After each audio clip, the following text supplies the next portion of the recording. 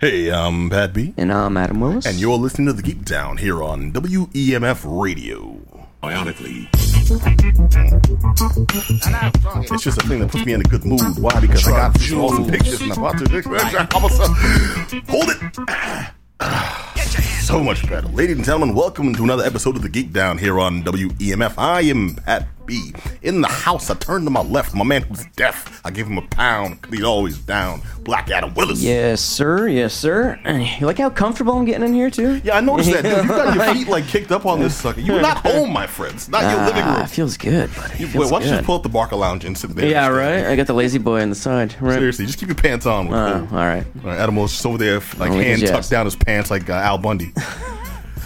And the cat you may see fiddling in the background there, turning knobs and hitting switches and talk about just Johnny. Yo. You're always technical. DJ Herbie Herb. Hey, everybody. Hey, wait, hold on. Why was it all sexy all of a sudden? I don't know. That was actually a nice, warm...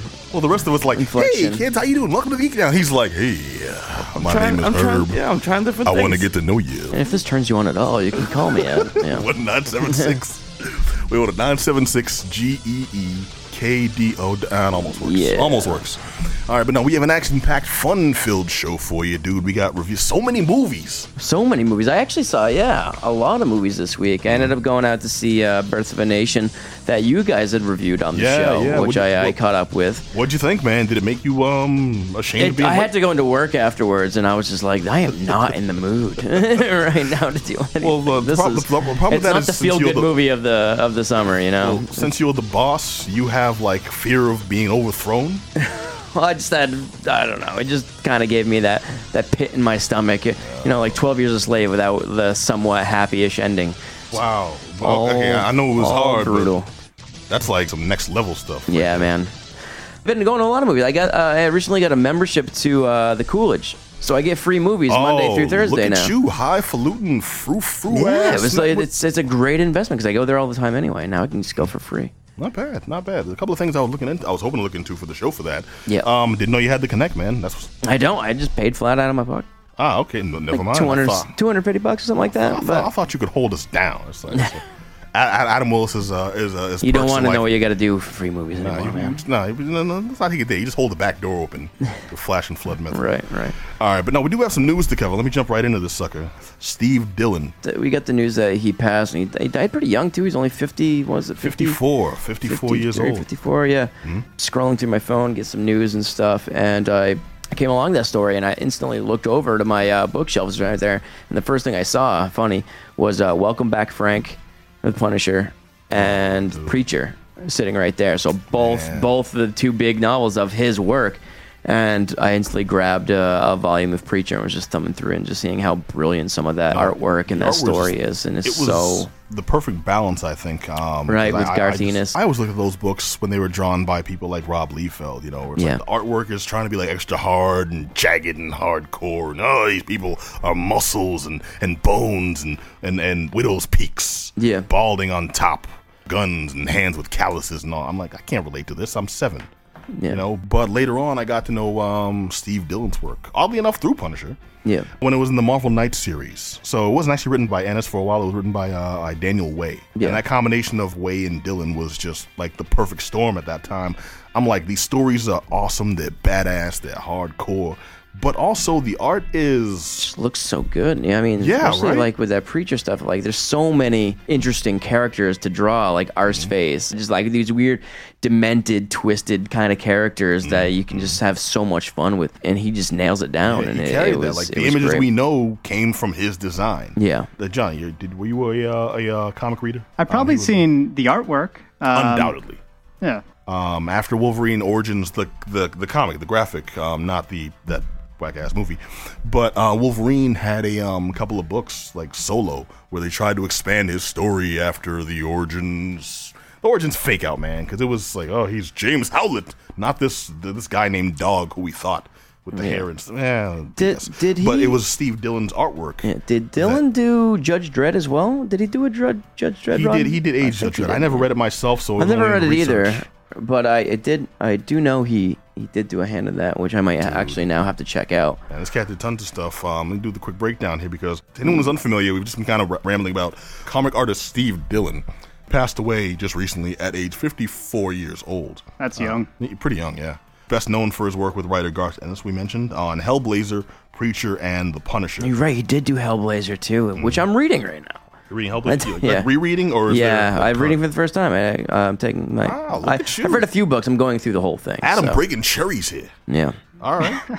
Not popping them, breaking them. Busting right. Letting them know. Where's that red lipstick Oh, Jesus. to mark the forehead? Okay, stop it. Stop it.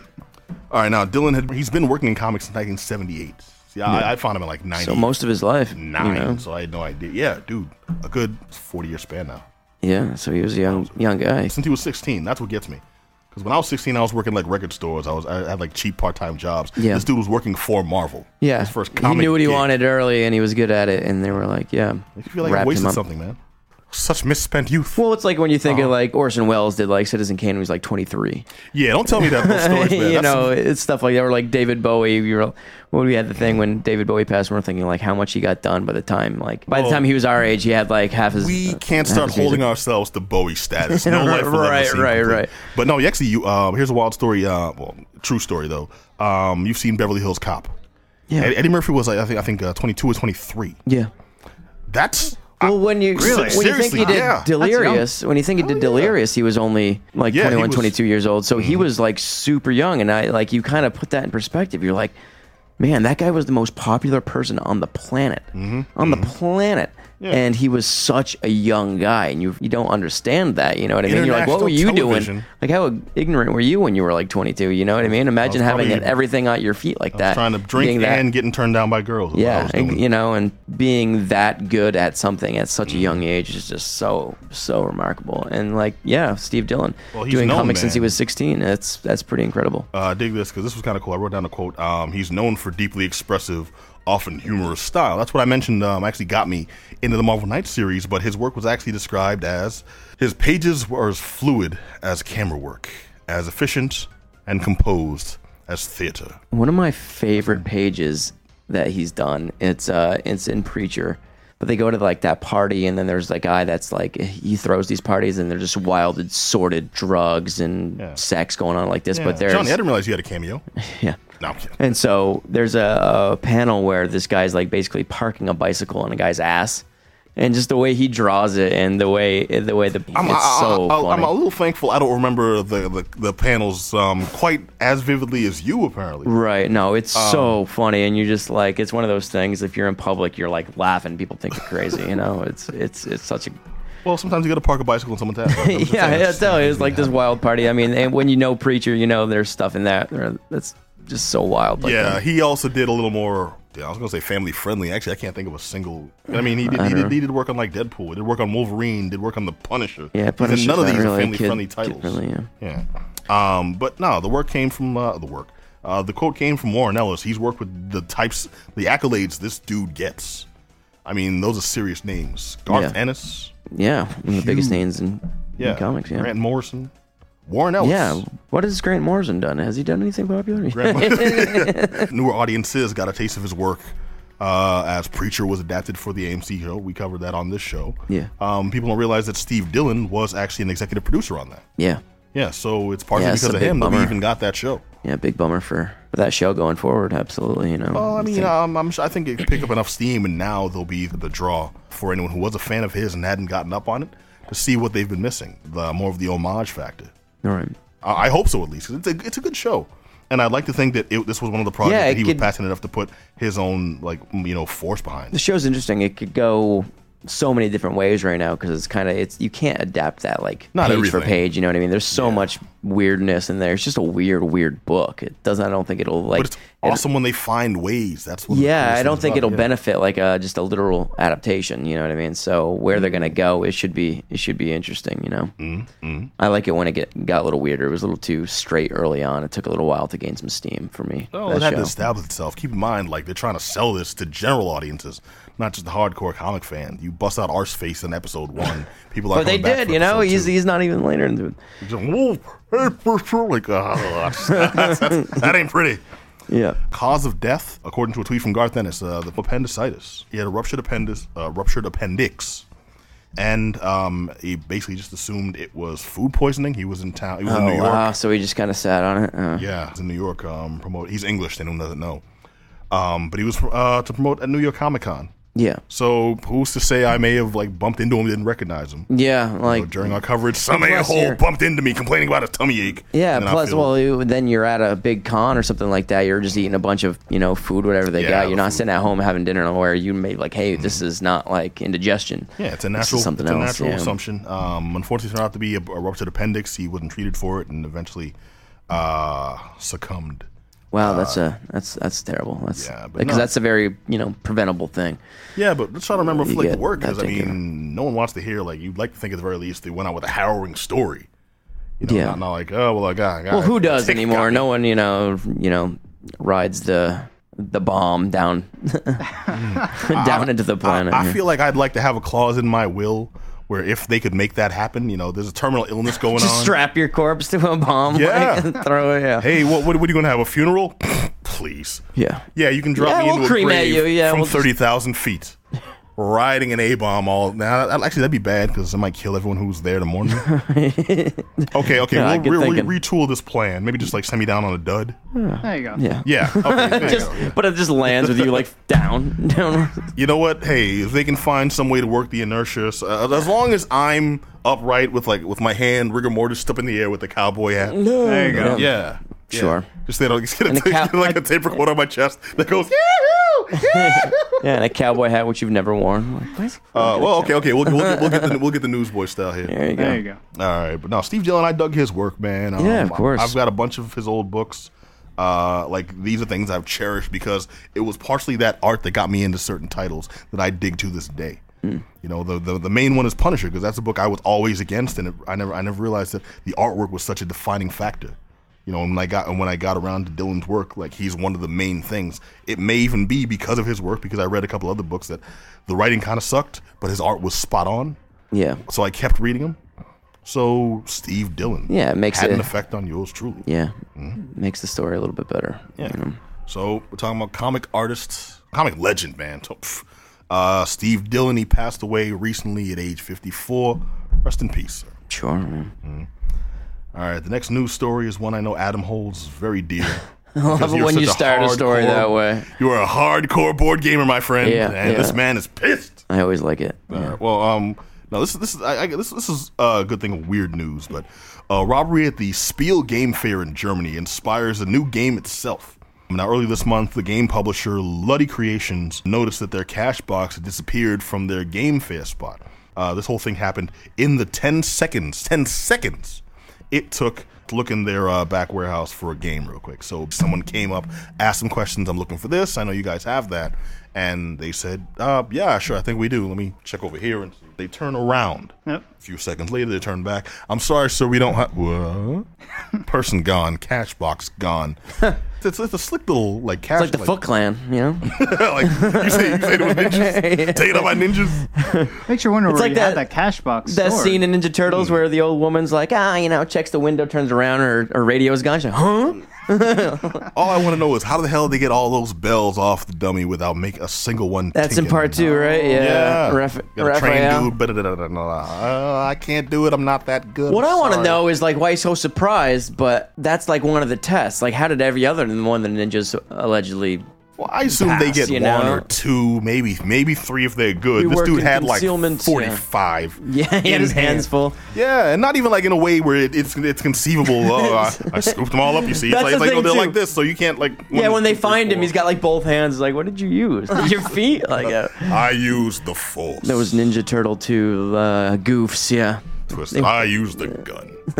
This is where it gets wild. According to police, Luddy Creations had been hit by a group of professionals that had robbed a few other outlets with varying success. Now, they had narrowed it down. They've got all this information on the people that did the crime, but don't have the people that did the crime. It was just kind of... Yeah, I'm trying to wrap my head around because they knew that it could only be perpetrated with people who had a specific knowledge of the products and of the product's value. So they knew what to take, what to ask for, what to leave, what would take the longest to look for, so they'd have the most amount of time. Yeah, so that to rules enact the out crime. that rules out a lot of people. Yeah, you know what I mean. So you kind of got like the searchlight on a certain group, but you can't prove it. Yeah, I'm like they're there, okay? Like lock them in a room with like 45 seconds before you release the gas. So, you'll get you'll get somebody. That's a terrible way of. That's a horrible. Let's not do that. I think I saw that in the movie. Yeah. like iced tea. All right. Well, with this, what came from this was Luddy Creations designer Dave. I'm gonna try to say this right. Turkzy created Steal This Game, a game he made in one day. He made it that Saturday, and the company posted a Kickstarter for the game later that night. So in that same day, in the span of probably no more than 3 days, they get robbed, really pissed off about it, and then, you know what? I'm going to make a new game based off of this game. And it's a game where, dig the premise. The premise is stupid, man. It's a card game where players play a board game publisher at a big convention. And the thief, another player plays the thief, attempting to rob that publisher's booth through dice rolls, guesses, lies, and card shuffling. So, Johnny, you and I are playing this game. Yep. You're the convention company, the company at the convention, and I'm just some random jackhole. I walk up. So you've got cards and accessories, correct? Yes, I do. Yeah, right here we have some lovely rares. And through asking questions and putting down different cards, I get questions to ask you. I get ways to distract and like different maneuvers I can use. Basically, my purpose is to jack the $49.50 you have in that drawer there by putting forth what has to be like days of research and God knows what.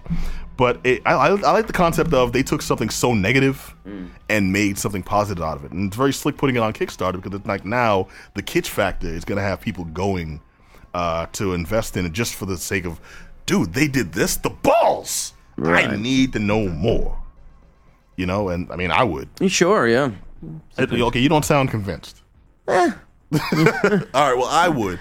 Dude, tell me I'm wrong. To date, the campaign has raised over $17,000. Really? $17,000 for more than what was their goal? Their goal was like $600. The goal was low, and it was a $5 minimum package. So if people just giving them $5 and they got $17,000. Cats with jazz. That's a hell of a lot of people, yeah. Oh yeah.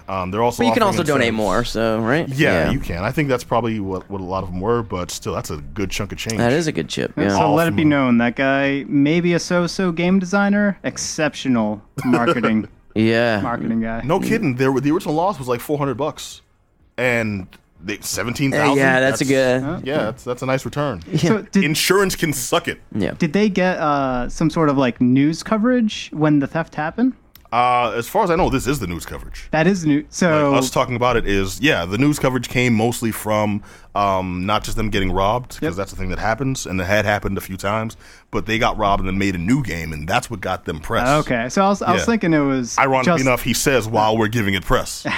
I thought it was just the theft itself generated news coverage, and then they thought, oh, let's capitalize on this. But if that's not the case, they just...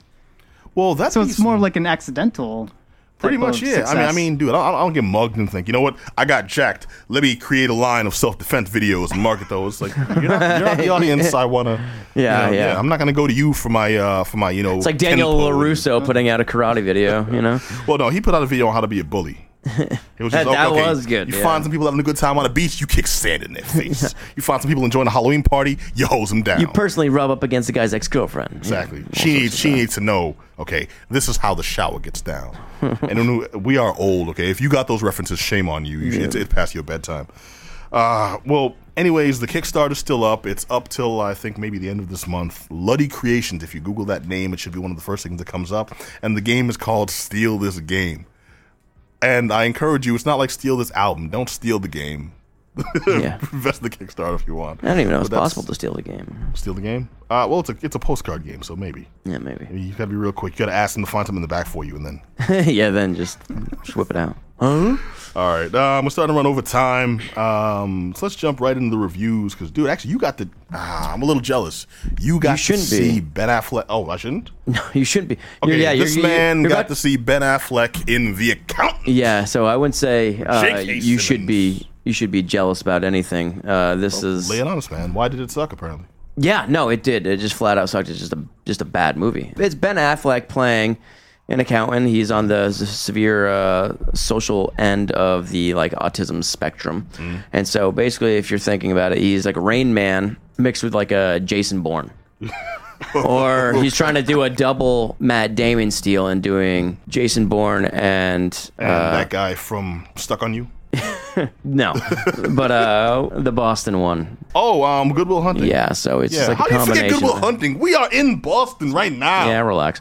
Okay, so you're Ben telling me Affleck this isn't the gripping tale of an accountant and his day job? Let me tell you. I'll tell you. All right. Christian, he plays a character named Christian Wolf. Like I said, he's on the sphere end of the spectrum. And when we see him, he's got a CPO. He's got this little office, and he's giving these people financial advice. Like assassins do. Yeah, and then you kind of go dig into his past, and you realize He's not certified. Come on, man. so you stop. All right. All right, so you find out that he was raised by a very strict father, a military guy, and then his idea was he didn't want his son being taken advantage of, so he kind of had all these trainers give him all these various martial arts and everything like that. So you get these in terms of flashbacks. But then his job as the accountant, the cover is what he really does. He gets these jobs through big tobacco. Yeah, well, it's like that, but it's more like drug dealers, big organized crime syndicates, like the Italian mob, like the cartels, and he cleans their money. He digs through all that stuff, and then they start like looking at him. They're like, how does a guy like that survive all these clientele? Once they just kill him, once you know all that information, then you start to realize with the flashbacks, he has all this training. And so he's a very lethal guy. At the same time, he's very uncomfortable in social situations, so he can't talk to normal humans. So far. It does, and it's kind of not a bad setup. The thing is, it's schlock. It's not good, but it takes itself so dead serious that it's just like it refuses to kind of have any fun. You know what I mean? Okay, and so this has a cast of like Jeffrey Tambor, it has John Lithgow, it has Anna Kendrick, it has J.K. Simmons, like you mentioned. Yeah. A very stellar A-list cast, very high qualified actors that are way overqualified for this kind of crap. Like I said, it starts with the script. It's just kind of not really written that well. It gets to kind of all these things that it kind of abandons. But it is a movie that you can have fun with. There's a lot of scenes where he is, like putting someone's head through a sink, or like shooting people. And has John Bernthal in this movie as well, which he's really always Punisher. He turns up. And then there's kind of a few secrets that get revealed towards the end of the movie that when you kind of see them, you're like, are you just kidding me? It's not like a nice big pop reveal and you're like, oh man, that was really awesome. You're like, are you serious? Well, okay, like no spoilers, but yeah. is this on the Robert De Niro movie Hide and Seek, where it's like maybe we think it's the one guy we're watching, but he's really like two people or some dumbness like that? No, this is straight up. He is who he thinks. He has all these identities. So, like I said, his name is Christian Wolf. That's what they're like going after. But he's had all these different identities, and he's killed off every one of them. And so there's this one. J.K. Simmons is the police chief and in charge of finding him, and he has this girl that's kind of coming up through the force. That he's like, you have basically to the end of the month, or I'm gonna fire you if you don't get this guy. So she's working overtime, and she kind of is like digging up, and you see there's like this surveillance video of him taking out like the mob. He takes out like 9 guys with their own weapons, and there's stuff like that. So you see like this incredible hand-to-hand combat and stuff, but then it's mixed with like this really awkward, he can't express himself, and he has like these nervous twitches that he does where he blows on his hand, and it's just really I feel like I said, it's really uncomfortable. I'm going to hell for this, but everything you say there, I'm envisioning an action movie starring Corky from Life Goes On. Yes. It's like one big robot chicken sketch on the big screen. See, there's a few things. There is like a weird montage of him doing accounting. Where you and so there's stuff like that. All right, shoots a guy, adds up the numbers. But an accounting action scene. Yeah. So, it's like takes that pen, sharpens the pencil, draws. But he's like a savant, and you see him like the way he kind of cooks these books, and it is interesting to watch.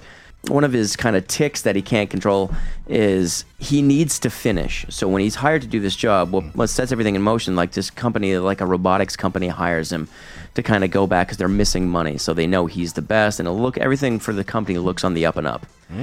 And so when that montage, like I said, he can't if he doesn't finish a task, he goes nuts. You know, it's like severe OCD. Like there's an early scene where he's doing a puzzle and he's missing one piece of the puzzle and he starts losing it. And so we see him did he play it straight, or did he do like full on? Well, Donald Trump that was the kid. So when he's older, Yeah. and then like he said, he can't finish because once he finds it, all of a sudden the company for some reason he's like, "Thank you for your time. Here's your money. We're done." He's like, "No, I'm not finished. I'm not finished." And then you see him when he gets home, like kind of going nuts. He's like, hitting himself in the shins with like a piece of wood. Like he's going crazy. Damn, but then with that company, like I said, that he's hired from, that stops all of a sudden around that company, which was a robotic company that was supposed to be on the up and up.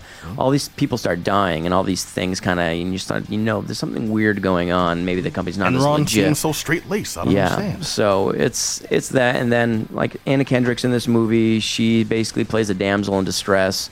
Well, she's good. They didn't use her. She's good. They didn't use her at all. She was she connected with him because she's another accountant. So they kind of like. He can't connect with people, but when they're talking about math and interesting stuff, and he's like, "Oh, look at this number," like that, and she's like, "Oh, cool," because she actually finds it interesting. Yeah. But then they're sitting on the couch together trying to have like a romantic anything. He's like, "Ugh," gets up and kind of turns into Forrest Gump, Which there is one more part. Like I will throw in one more thing. There is a scene where there's more than just the awkward nerd sex. Yes, there is a scene where he's taking out these two hitmen who are after him, and then they attack this couple that he helped get out of financial debt. And wait, he helps the innocent too? Yeah, he helps people too. So with his accounting, he's such a whiz. He helps people with their finances. So he basically snaps this guy's neck, and he looks up and he sees this old couple look at him like, "Oh," and he gives this Forrest Gump wave like, "Hmm." Just kind of turns his hand over, and then he's on his way. They're like, "Oh my god, it's just so ridiculous." Like I said, so if that seemed like a lot, it was. It was just like a very convoluted plot. You kind of really didn't know what was going on, and when you think about like this guy being an assassin, being an accountant, and the accounting montage and such, it was a little much. Sounds like it had promise. It is an interesting script, and that Jason Bourne thing where this guy's such a savant? Such a savant that he has that weird tunnel vision focus, like I said, like with a task. I don't know if it's like offensive or brilliant. You know what I mean? Okay. Then I guess bottom line is Ben Affleck poised to be the next Matt Damon. Well, Ben Affleck plays like a piece of like white toast. He doesn't have to have like emotion. You know what I mean? He can just go. Wow. So he's just a blonde, like a. He's like the new Boston hero. He's come a long way from the pederast. He's a great director. I'll give him that. He knows filmmaking. Oh, didn't he direct this movie? No, he didn't. But like I'm saying, so as an actor, that right I don't there think from the beginning would have. I mean, I thought this was a Ben Affleck joint. Interesting. No, isn't this his script? I don't know. Didn't he write it wasn't a script like his baby, something that he's been trooping around for a very long time? I don't think so. And he took it. So what I overheard on different podcasts. Wait, hold on. Wait. You listen to other podcasts? I listen to other podcasts. I am sorry. What's that? There are no other podcasts. We will not acknowledge. The Geek Down has the monopoly on this. Now, what do you got, man? All right. So different podcasts, they mentioned that you overheard. No, he didn't. I overheard through the grapevine. No, he didn't write this. He didn't write this. No. Okay, So apparently Ben Affleck was his script, and he was trooping around for years trying to get it funded, and no one would ever fund it. I just you're don't thinking think of Argo? Was it? No, it wasn't this, because I don't think Ben Affleck. He didn't write this. And two, like, I don't think he has a lot of trouble financing dumb action movies anymore. I mean, somehow Jiggly got made. Let's not. All right, so I think this guy has projects that he can just. I don't think he's got to struggle anymore. All right, but and this two, is, I don't this think is one this you'd is, recommend cats actually see. No, I don't think if you have. That extra money, there's other things at the box office right now you could see, like Jack Reacher, which we will review. We will review Jack Reacher. But or Godzilla. This is a movie that's, like I said, has a lot of great actors and a lot of people you like. And like I said, they're just way too overqualified for this stuff. That's kind of a bummer, but I mean, that stuff It is kind of a bummer, you know what I mean? I don't know. I didn't really have a lot of high hopes, but I thought it would be a fun, throwaway action movie, which Batman we enjoy, playing right? a really hyper-focused assassin. Right. I was all in. Yeah, and I think we were both on the same page with that. And then this is what you got, man. This is what you get. Breaking hearts, cuts Affleck, you deep. did it to Herb me is in the again. back crying right now. Those are tears of sadness. The tears I never cry. The tears of ultimate sadness. But you actually got to see a movie. I think I saw this while you were watching Shin Godzilla, which is I did not mean to make it sound racist. Yeah, dude, I got to check out Shin Godzilla. It's the latest release from Funimation. I couldn't make the proper viewing at New York Comic Con. Right. I did go to the after party. What'd you think of the movie? Oh, yeah, that was Godzilla, all right. Crab cakes. Fantastic. Loved it. Jeez, dude, don't. Okay, this is kind of a reboot of Godzilla. Yep. This isn't the Godzilla we know and love. Godzilla is a new monster, a new creature in a Japan that has never heard of him/it before. This is Japan's take on rebooting the series. Yes, yeah, because it's happened in America several times. Yeah. Most recently in 2014 with Bryan Cranston. Which was weird, right? It could have been better. It could have been better. It wasn't the worst thing I've ever seen. I did like the Godzilla fights in that one. I love the Godzilla fights in that one. Yeah, I'll give it that for sure. Yeah. This one is a Japanese take where they've gone so far as to like revamp the monster. It's not the Godzilla we know as this big irradiated lizard. This was a thing that evolved from different forms. Mm-hmm. Yeah. Let me give the actual synopsis so people get some. I'm just kind of espousing here, but. A massive guild monster emerges from the deep and begins tearing through Japan, leaving nothing but destruction in its wake. As the government scrambles to save the citizens, a ragtag team of volunteers cuts through a web of red tape to uncover the monster's weakness and its mysterious ties to a foreign superpower. But time is not on their side. The greatest catastrophe to ever befall. The world is about to evolve right before their very eyes. That catastrophe is friggin' Godzilla. And I will say, as much as I went in expecting a classic badass knockdown, drag out fight of giant monsters, kaiju, punch them in the neck action, this seemed to be more movie, and tell me if I'm wrong, more movie about Japanese politics, red tape, and almost a pastiche, a send-up, if you will, of the bureaucracy that gets in the way of actual decision-making that could have possibly saved the country in the first, 20 minutes. Yep. So You're it's absolutely almost like death by too much democracy?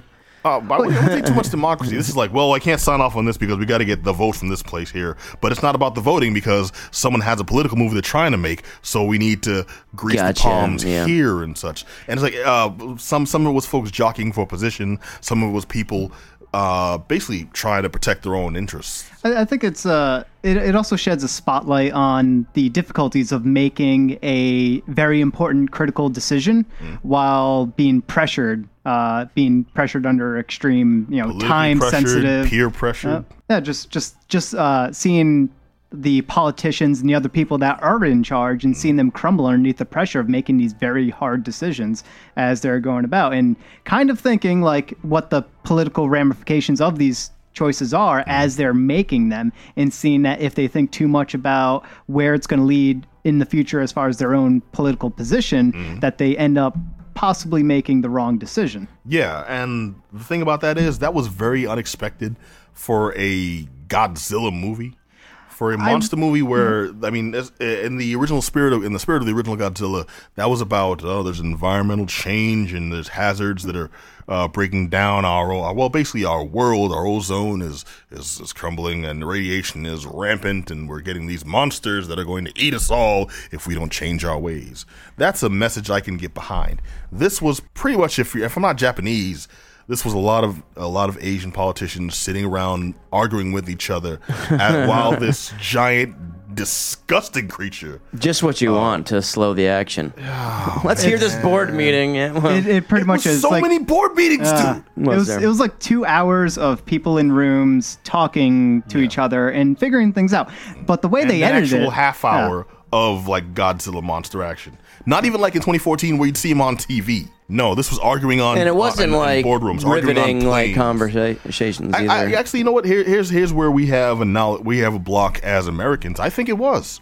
But a lot of the humor is specifically Japanese audience focused. That we didn't get a lot of the quick back and forths.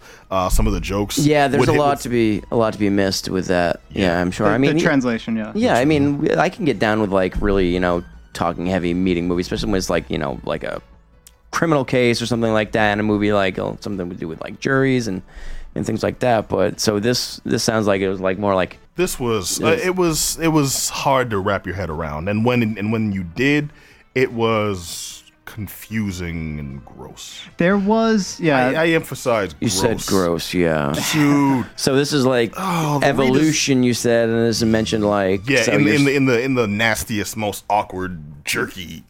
Yep, you got the reptilian slime. This was on some HR Geiger level. Really? Yeah, and so everything's like dripping wet and just more slime. so. It's part of the evolution. We mentioned the evolution of Godzilla because we see Godzilla in 3 different forms. In 3 different forms. Which forms do you see? Well, he starts off as this thing that emerges from... Back me up on this, but I thought when we first saw him, I didn't realize that was Godzilla. I thought that was going to be the thing that Godzilla was going to fight. Well, that's like people, too. I mean, so Godzilla's story is the story of evolution? Kind of starts as like a slime mold ripping out of the water, then turns into... At the very least, there radioactive evolution, Yeah, mutation. This was some grotesque, hideous thing emerges from the water and is seeking power and a radiation source for like sustenance on land. No, I think it was just cooling off. Wasn't it looking for more radiation? It was causing radiation. Yeah, but itself. I thought it was okay. That part was kind of ambiguous. It was. They didn't really explain. I don't think they actually explained why it came on land, other than it came on land to. I think it was to just test to see if it could stand up. Maybe they had a map of its trajectory. It's funny that there's so much talking and explaining this movie that they didn't happen to explain what the hell Godzilla was doing. There was a lot of dialogue in this movie, a lot, and that's a lot of dialogue. You're not, it was confusing, heavily scientific, the most broken of broken English. When they have one character who is God lover. She is supposed to be this Japanese politician, but American born. And she's the direct liaison to the American president. And she's the one who's supposed to be fluent in English, and she's the he's the bridge between the Americans and the Japanese, and brokering all these deals to help get American support to take down Godzilla when Godzilla becomes a legit heinous threat. And you've never heard such like broken like she's supposed to be American born fluent. They gave her one of those bad phonetic translation YouTube series like a half hour before the first day of shooting and said, okay, don't worry about learning lines, just repeat read this. Her English was, if you go to Japan and people in Japan realize that you're English, they would say a catchphrase, and that was her English throughout the entire movie. it was an entire film of "Okay, USA." Yes, and the actual like the people that were the other people that were from America that clearly were not sort of an ambassador to Japan, like weren't speaking Japanese at all. They spoke, and this was intentional. They spoke a very slow and very deliberate. They fully enunciated their English, and they spoke very slowly. But it wasn't like how an American would talk. It was how they should talk in order for a Japanese audience to pick up that they're speaking in English. Yeah. One thing I can only justify this with is I think I now know how friends I have that I've shown movies. Where there's like an American speaking Japanese. Oh, isn't this guy's fluid? Check him out. The skill that required the research in this role. They're like, oh yeah, no, that's great. No, his French is spot on. His Japanese is amazing. His Chinese is. Can I go now? Yeah, can he order for me on the menu? Yeah. Yeah. So yeah, we got to taste our own medicine there, I guess. Yeah, I guess. The rest of this movie it's a lot more political drama-esque than I ever anticipated going in. Sure, yeah. It's not usually the first thing, at least for me, what I'm thinking when I go into a Godzilla movie or any movie that has a giant thing destroying and whatever city happens to be in. Well, a lot of the original Godzilla movies do have a lot of dialogue. And they not the ones with the monsters. I'm talking the ones where it was like purely focused on Godzilla. And there was a lot of back and forth, a lot of politics involved, a lot of talks, as you said, on radiation and the ramifications of use in radiation. Yeah, but in those, I felt they had more of the people's best interest at heart. In this one, I felt it wasn't just general people; it was Japan specifically, and I felt kind of like an outsider looking in. Because I'm not directly from Japanese culture, and I felt this was heavily centric on there to the point where I understand why they didn't release it. It wasn't like a worldwide, international release that ran in theaters in a regular run. It only played in specific places at specific times because it's meant, and I blatantly meant, for Japanese audiences. Yeah, well, it's like the movie The Mermaid I saw. Remember I did a review of that? Yeah, I remember and that. that was, it's the same thing. Raved about it, great, like most popular movie in the world. Had never heard of it. And never heard of it. Yeah, I was like, well, I gotta go check that. It was playing out one theater, but that theater was packed in like a matinee. Yeah, this one they controlled they controlled the run, and I mentioned Gross before. That was part of Godzilla's evolution. One thing they've done now is they redesigned the creature itself. Okay. So that, and the thing that really got me. I did see a picture. Yeah. Mostly I've got trypophobia, and every second this thing was on screen, I'm just like uncomfortable and itching and squirming in my seat. Because normally we know Godzilla as he's got like those weird scales on him, and that's part of his design. This new design now, every single one of those scales is just like a large break in the skin. That's part of the evolution. The creature is too big for its skin. And that's like part of the growth, and I'm like, that's nasty. That's gross. It's probably like an evolved vent to get rid of all that internal heat that it's generating. That's so much worse because the first time we see that, it's in gills that it's crawling along the city streets and dropping this like red pussy gack. All right, cool. Yeah, so they went all out. I will say though, the part of the redesign I did think was freaking cool is when you see him start working the laser technique. And they've got some new moves Godzilla's pulling. Now he's got like lasers out of his back. Each of those scales is like a gun shooting a laser. They worked the breath in 3 different forms. He built up to it. It was probably the best scene in the entire movie. Was Godzilla sort of charging up its breath weapon and then shooting it out, and it comes out in multiple forms, and it's building up to, and it goes through like a new phase of its intensity, and it gets stronger. And yeah, they explain things. It's almost on the same level of scientific explanation as do you remember that movie, that dragon movie with Matthew McConaughey and Christian Bale? Yeah, Reign of Fire. Reign of Fire, thank you, good. In Reign of Fire, they had like a scientific explanation to how they can breathe fire. Yeah. It's movie science, but it made sense if things could actually do this. It has 2 different chemicals in the back, and they mix, and this was like that. You have Godzilla, he breathes out a gas, and that's how, that's part of his methane, the way his body processes. But then, because he can also do the fire, he can create a spark and focus that. And I'm like, oh, they're really working it in. And you get that in these cool scenes of him taking down. Anyway, I don't want to go into spoilers. I'll just kind of wrap this up really quick because I like the new take on Godzilla. I like that this is a focus on revamping and not sensationalizing monster fights. In previous years, we've gotten to the point where you root for Godzilla more often than not, and this took it back to no, Godzilla is a threat from very beginning to very end. You just want this thing gone. Okay, it is killing people, it's destroying property. Your nation is like all your arguments are invalid. This thing just needs to be stopped and dropped. Which should seem obvious, So. Well, no, he had the mean face on, everything. This wasn't like Godzilla dancing with the kids in a commercial at the end. This was Godzilla will eat your family. So would you recommend, yes or no? I wouldn't, but because I, as an American, I wouldn't. I felt so out of place in the back and forth dialogue between Godzilla scenes that this was very obviously not meant for me. Also, lots of it did not make sense, and I still think it probably wouldn't make sense if I understood the dialogue like fluidly, but I didn't. There was this whole bit we talked about where they're trying to understand the situation, and to do that, they've got notes from a dead scientist who didn't even leave a key or a legend to understand his work. But somehow we fold this paper a certain way and we get a message like, okay, cool, it's going to make sense now. Never once understood a damn thing anyone was saying. They had computer diagrams. They had like graphical printouts. They had like sonograms of like motion. They even had like just video image of what.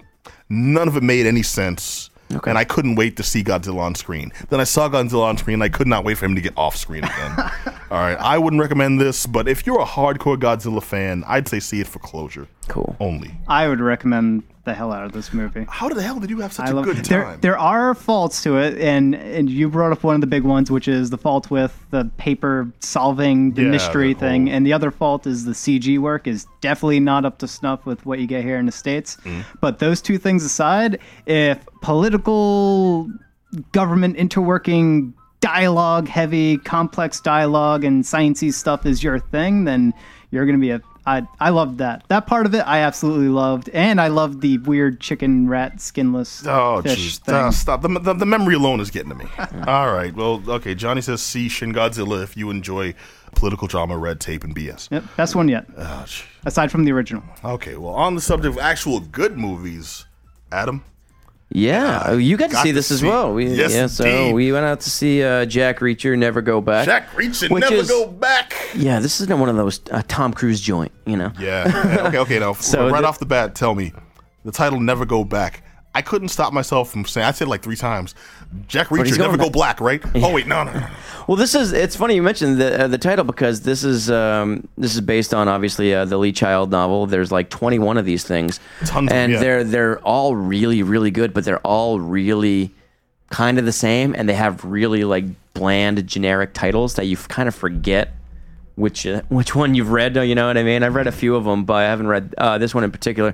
But this is just a lot like the other ones. This kind of like he must uncover a government conspiracy. This girl that he's talking to, played by Colby Smulders, is all of a sudden also known as Aunt Robin from How I Met Your Mother. Yeah. Or Maria Hill from the Avengers movies. Yeah. So she plays this government, basically his old job that he had when he was still in the service. Now he's this roaming kind of free spirit, like just really kind of hitchhiking home. So, but it is because he was Jack Reacher's a lifelong military guy. He comes from a family of it. This is all he knew, and like all of a sudden, Audie Murphy level of decorations. Yeah. So all he knew was this, and so he just kind of dropped out. So he's talking to this girl. She's kind of connected back into that world. Like I said, did his old job. And then as soon as he goes to see her, he realizes that she was arrested for espionage. And so he must uncover this, thrown back into it, uncover this government conspiracy. Well, dude, involving a lot of... I've seen a lot of like espionage films and there's government intrigue. We're gonna know they're hiding secrets, and they do it so well. Like you can tell when it's orchestrated, where this is an actual cover up. I feel like there's a conspiracy here. The way they did it in Jack Reacher, Never Go Back, tell me it didn't feel like just the most ham-fisted, forced, obvious railroading. It was so quick, though. Like, all of a sudden, like, he just jumps in, and then he's like, okay, I gotta bust this girl out of prison. You know what I mean? Like, yeah, but I would be, too. If I was someone with Jack Reacher's skills, and they just approached me like, oh, I'm here to see my friend Adam Willis. He's not here anymore. Oh, okay, what's he on vacation? No, he's in jail. He's a traitor to his country. Okay, can I get some information? No, get out. Like, what? No, but it's funny you're here. Now, piss off. Yeah. Yeah, it was very... I'm not going to jump to conclusions because I didn't read the book. I imagine this is one of those parts of the story that possibly had a longer play out. So it would make more sense. And in the movie, you only have a certain amount of time, and they wanted to get it all in. Well, so that part was... It's like 5 minutes before we find out wasn't... she's in jail. I'm breaking her out because I'm Jack Reacher. Yeah.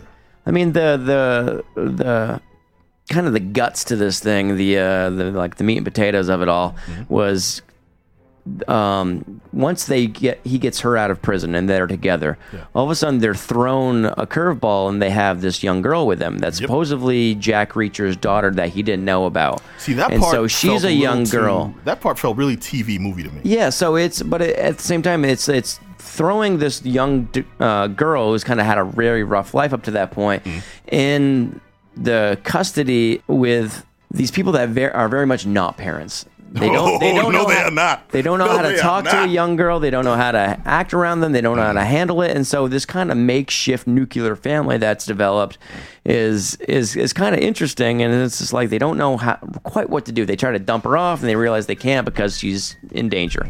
And then he starts to like her. When they did that, though, it felt like it could go road comedy at any point, and I was really afraid of that the whole movie. It didn't do that. I was very thankful. But there was some lighthearted, funny kind of stuff, and most of it's because it's like where were you? And they kind of gotta act like the parent, like it's not more like I'm upset you're gone. You're like, no, you're gonna die if you don't listen to us. You know what I mean? And he kind of does that. And she's like, oh, you're very intense. He's like, Normally that stuff bugs me though, because I mentioned TV movies. When you see that, that's like the obvious thing. Someone did something extremely stupid, and this was just a girl who thought she was being smart, but didn't realize that. Yeah, you're being smart if someone's looking to, like, you know, she's.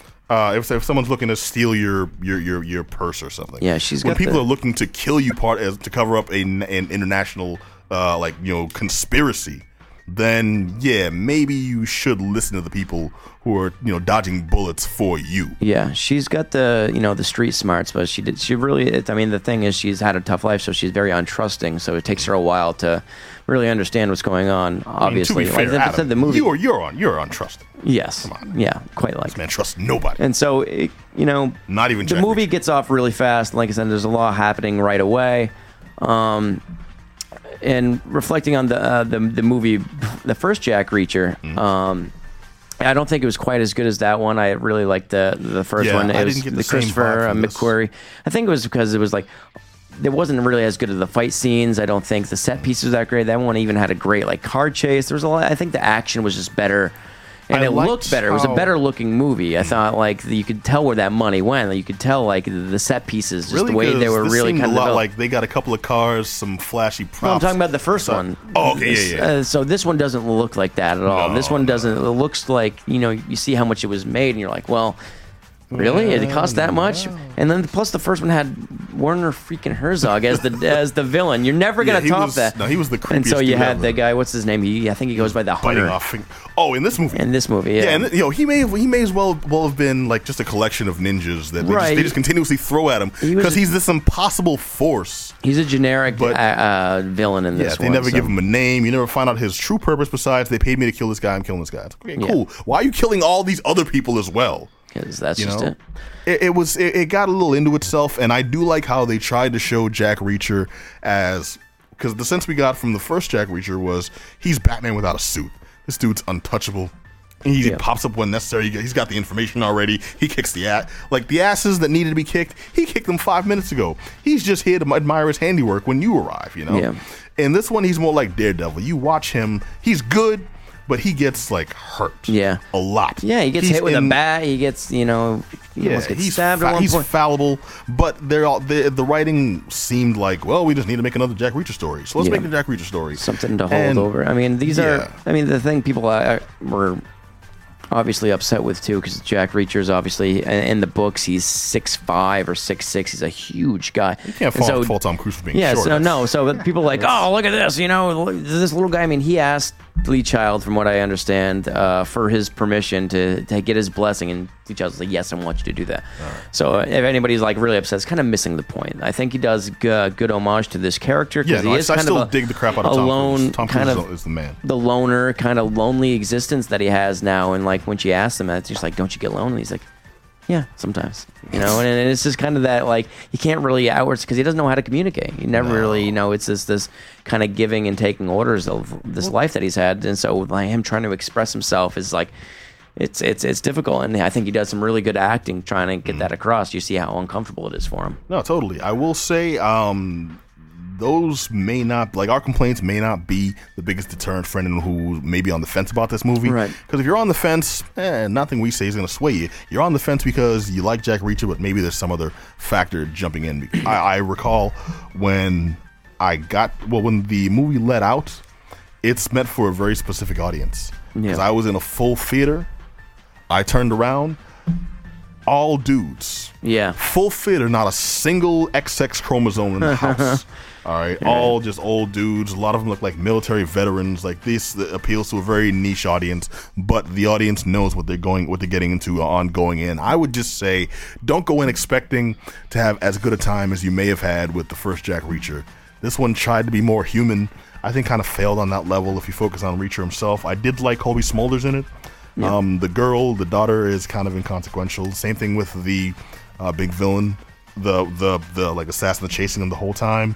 Honestly, dude, the big reveal at the end, it felt like tacked on. Like, where the hell did that come from? This whole time you're led to believe one thing, and I can understand throwing a curve or a twist, but I'm just like, really? That's when the hell did you work that out in your head? You know, and it just seemed like kind of random to something that had been they'd established for so long. I do want to call out real quick, Aldous Hodge. For a long time, I've touted Aldous Hodge on this show, and you look at me like you're looking at me right now, because Aldous Hodge is the brother from Leverage. He played Hardison the Hacker. Yeah. He's done like bit parts on like Castle. Yeah, on LA. he just gets beat up in this movie. Yeah, right? But he does, gets his ass good. handed to him a lot. But this is like him doing legit acting work, where he's a major part of the storyline play out. It was good, and finally a standout performance. I like this dude. I like when, you know, actors that had seemingly been resigned to like second and third tiers get a chance to shine. This will be I a still little think more he's exposure, second and third tier, but it definitely it's a bigger movie. It's a big. It is though. That's just the facts. I think this is definitely a bigger movie though. Okay, yeah, true. Second and third tier up against Tom Cruise. Exactly. I think is okay. But at the same time, you said Kobe Smulders, like she gets all the time to be just as powerful as he is in this movie, just as much screen time. I think like. If you go back to the Mission Impossibles, to make this really quick, like he has really good female characters in this movie that are on the same level as he. Yeah, and so these are really, I mean, just saying as a female role, see that in action movies a long time that they share screen time with the biggest action star in the world. You know what I mean? I bought her as like a cold military person. Yeah, I believed her in that role. Also, she did a little body work for it. You can tell in a couple of scenes, and it's just paying attention to these kinds of character traits. I think are good. I would recommend anyone who's into Jack Reacher see this. If you're not, there's other movies to go and get your action fix. Sure, like The Accountant, which you shouldn't see. Like Godzilla, definitely watch that. I'm waiting on John Wick 2. Get your wick that. John Wick deer. Yeah. John Wick deer. All right. John Wick, the Wickening. All right, so this has been the Geek Down here on WEMF. Want to thank you all for joining us for another action-packed, fun-filled episode. Want to remind you can catch us every Monday nights right here on WEMFradio.com. If you heard anything on this show you want to chime in on, have an opinion, or you really want to tell us why we need to see Jack Reacher 3 Back in the Habit, hit us up at geekdownradio@gmail.com, or just hit us up on the website at geek-down.com. Also, social media, we are all over the place. If you're watching the broadcast now, it's twitch.tv/thegeekdown. Oh, I'd like to add to that. If they want to actually chime in live, they can do that on Twitch. Yes, they can. Yes, they can. Got a feed right on the side. And also, if you want to hear our melodious voices and audio, you can also check us out on SoundCloud/Geekdown, on iTunes/TheGeekDown, on YouTube/Geekdown, on Facebook/Geekdown, on Twitter/Geekdown. And you can always hear us right here on Monday nights, 9 p.m., same bat time, same bat channel. But I hope you'll join us. Until then, be excellent to each other.